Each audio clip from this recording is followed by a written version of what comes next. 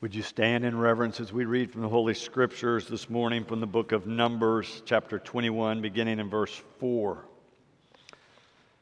From Mount Hor they set out by the way to the Red Sea to go around the land of Edom. But the people became impatient on the way. The people spoke against God and against Moses. Why have you brought us up out of Egypt to die in the wilderness? For there is no food and no water, and we detest this miserable food. Then the Lord sent poisonous serpents among the people, and they bit the people so that many Israelites died. The people came to Moses and said, "We have sinned by speaking against the Lord and against you. Pray to the Lord to take away the serpents from us." So Moses prayed for the people, and the Lord said to Moses, "Make a poisonous serpent and set it on a pole, and everyone who is bitten shall look at it and live." So Moses made a serpent of bronze and put it upon a pole. And whenever a serpent bit someone, the person would look at the serpent of bronze and live. This is the word of God for the people of God.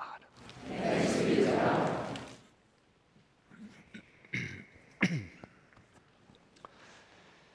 Have you ever had this experience where you planned a trip, you got excited, the day came, you're ready to go, and the adventure begins, and then something goes wrong? The plane is delayed. Somebody gets sick, your bags are lost, you get to your destination, and the room reservation has been lost, and you begin to complain. I was a youth director for about the first 20 years of my ministerial life. I took youth on a good number of trips. I was a pretty good planner, had all the details worked out, always had the vision that not only were we traveling together, but the kids would grow in faith and bond as a community. Most of the time, that worked out very well. But you know what? I didn't have a single trip where everything went perfectly. There was always something. There was the year that the church had a brand new bus. We were going on a mission trip to Phoenix, Arizona in July. That may have been a mistake to start with. Maybe I didn't plan so well. Anyway, though, the bus had air conditioning, so there should be no problem. But guess what? By the time we got to Phoenix, the air conditioner had quit working. Every day, the temperatures are soaring over 100 degrees. Can you imagine? Perhaps one or two people were complaining. There's a year we went on a ski trip. We had so many youth sign up, we couldn't get them all on the chartered bus, so we decided to take a second bus. We filled it up. We started down the road. Before we got 2 hours out of town, the second bus began to have engine problems, and that group of adults and youth ended up spending the night in beautiful Enid, Oklahoma. While the rest of us, I was lucky enough to be on the first bus, went on to Colorado to go skiing. You can imagine perhaps there was some complaining. A group of us, not knowing COVID was coming, took a trip to the Holy Land in February of that year. We had a wonderful time. We had our itinerary ahead of time. Typically, we get up and eat breakfast and get on the bus and leave about 8 o'clock for the tours of that day. And then one day, as we're driving back to the hotel in the evening, our guide leans over to me and says, "I've got an idea for tomorrow morning. We've got about an hour drive. We want to be the first ones at this site. Could you tell the group I need them to get up at 5:30 in the morning? Be on the bus by 6:30, ready to go." Well, you might imagine that was not the plan, and we had, myself included, some complaining going on about the change in the itinerary. Humans are pretty good at complaining, especially when they're not in charge. In this story from Numbers, these folks are on a 40-year-long road trip on the way to the Promised Land.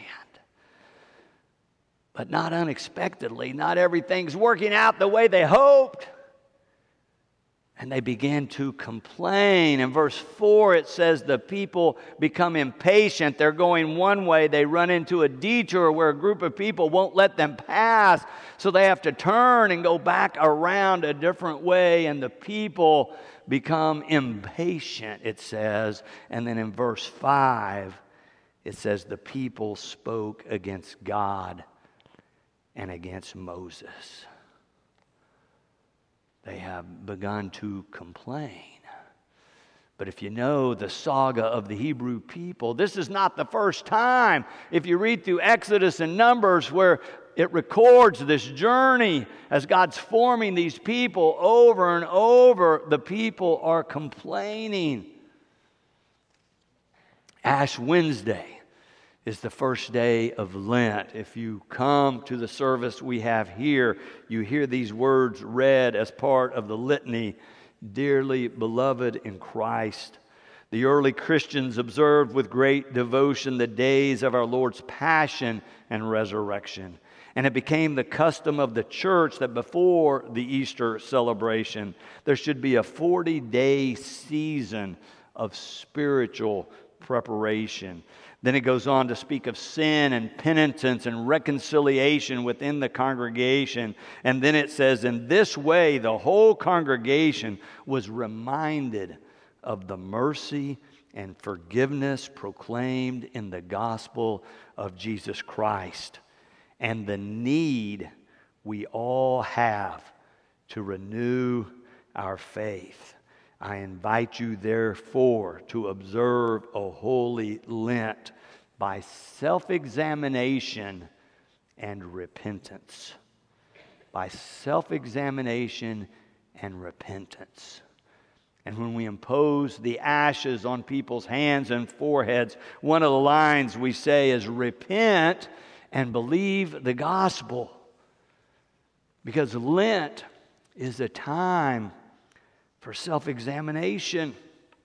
Eventually, the Hebrew people are going to get there. Eventually, they give up their complaining and lack of truth-telling and confess, but they are not ready yet. They are ready to complain about Moses and God bringing them out here into the wilderness. Lent offers self-examination and repentance as keys for the Christian life. Are you ready? Are you ready to look deep inside? Are you ready to face the challenges that you know are within? Lent offers us that opportunity. I've shared with this congregation before that one of my favorite books when my girls were little and we were reading storybooks day and night was the one called We Are Going on a Bear Hunt. We're going on a bear hunt. We're going to catch a big one. It's a beautiful day. We're not scared. It repeats that line over and over as this family goes out to look for a bear, but along the way they run into challenges, mud that they have to go through, a raging creek they have to cross, a thick forest with underbrush, and then finally a snowstorm. And every time when they face the challenge, they say to one another, we can't go over it, we can't go under it, we've got to go through it. We've got to go through the challenges of life. Lent says, let's go through this together. Knowing that we all face challenges and struggles in life, let's come together and support one another as we walk through this opportunity for facing challenges and temptation, opportunity to face our failings and our fears. Lent gives us this opportunity to look at our own inside, interior motivations. And no matter what we find, to offer them up to God. The suggestion of Lent is that we pause pause during these 40 days of preparation before Easter, that we slow down, take a few more deep breaths, and do some serious self-reflection, self-examination, and introspection. Trusting that God can handle anything we find. Trusting that God can heal all wounds. Trusting that God can transform all of our failings and temptations. Trusting that God can strengthen us for the journey and can lead us through any and all experiences that life has to offer. These folks we read about in Numbers today, they're not quite ready to trust God with all of that just yet. In verse 5, right after it says they spoke against God and against Moses, it quotes them saying, "Why have you brought us up out of Egypt to die in the wilderness? For there is no food and no water." It sounds like a legitimate complaint, but they betray themselves in the very, very next phrase. After they've said there is no food and no water, then they say, "And we detest this miserable food." So is there no food? Or do we just not like the menu? It's a really different experience. But I would suggest to you that their complaints are just like so many other people who complain. There's a little bit of truth-telling combined with an ample dose of untruth. As someone's trying to make their case for why they're complaining, to strengthen their case for why they're so negative and attacking the leaders, they take a little bit of truth and mix it up with exaggeration or overgeneralization or distortion to justify themselves and the way that they are behaving. Verse 6 brings them a reality check. The authors attribute this to the Lord, saying, "Then the Lord sent poisonous serpents among the people, and they bit the people, so that many Israelites died." There's a real difference between saying, "I feel like I'm dead," or "I'd rather die than," and you fill in the blank, and experiencing real death. Real death is a reality check. And the serpents or the snakes come, and some people die, and it's a reality check for the Hebrew people.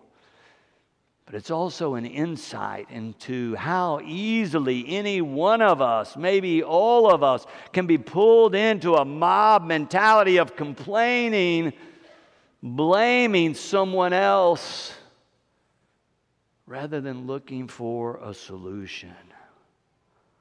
But real death, real dying, is a reality check in the story today.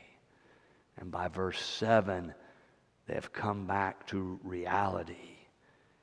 And it says, the people came to Moses, the one they've been criticizing and complaining about, and said, "We have sinned by speaking against the Lord and against you. Pray to the Lord to take away the serpents from us."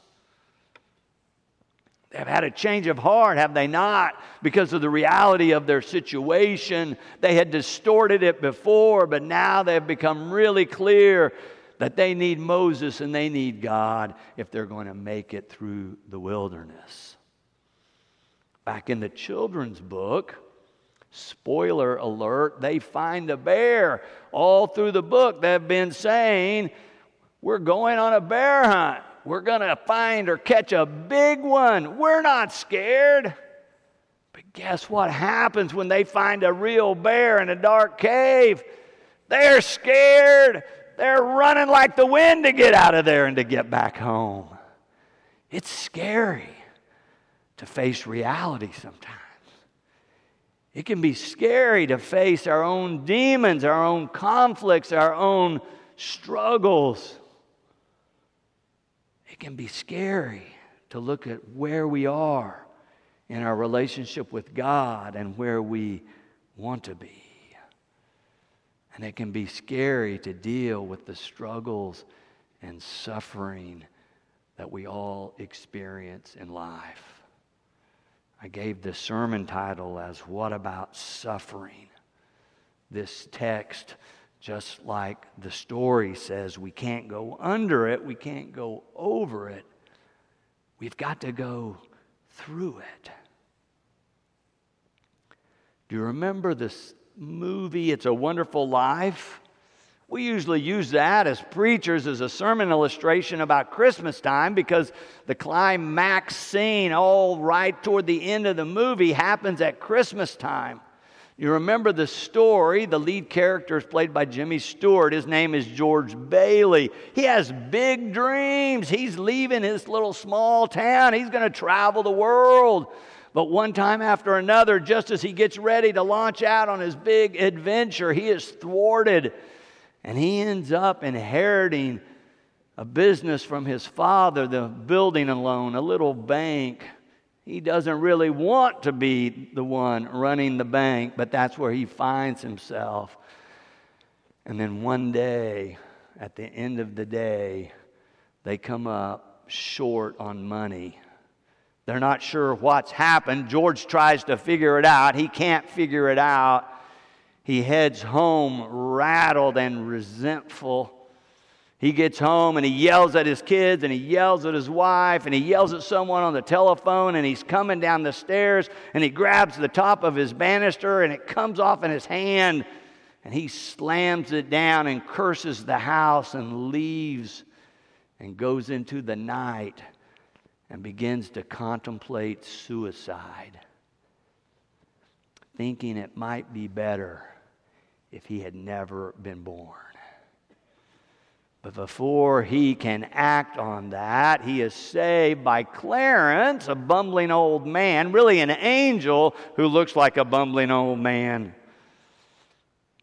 And Clarence gives George his fantasy of not ever having lived.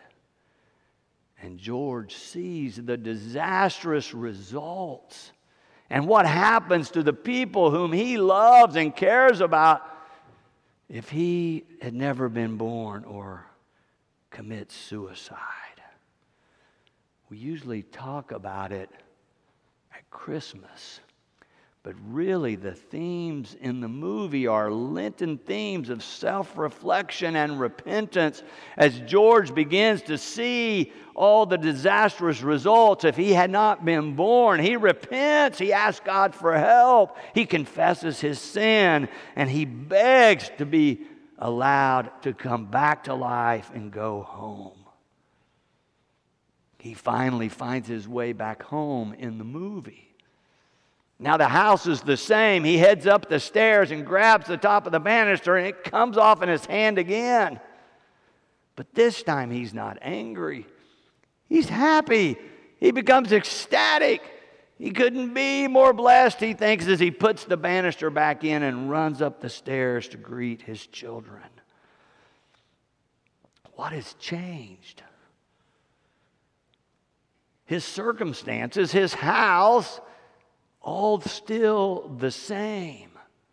But something has changed. George has changed. He's gone on a journey of deep self-reflection and introspection and examination. And he's turned to God and confessed his sin and asked for help. And in that, George is made a new man. His life is renewed or restored or made right.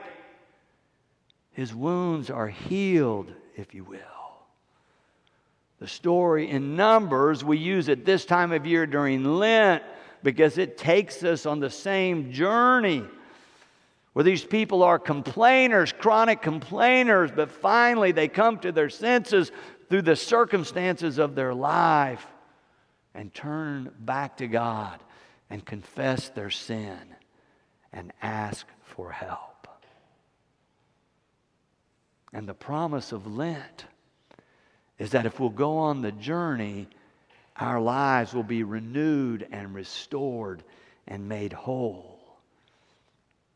During Ash Wednesday service, we use Psalm 51 to help us confess. It's one of David's psalm of confessions. And then after that, in our book of worship, here is the prayer. It says, "May the Almighty and merciful God, who desires not the death of a sinner, but that we turn from wickedness and live, accept your repentance, forgive your sins, and restore you by the Holy Spirit to the newness of life." The promise of Lent is that the journey is worth it because it's the way to life. It is the way to new life in Christ and eternal life with God, now and forever. Amen. And thanks be to God.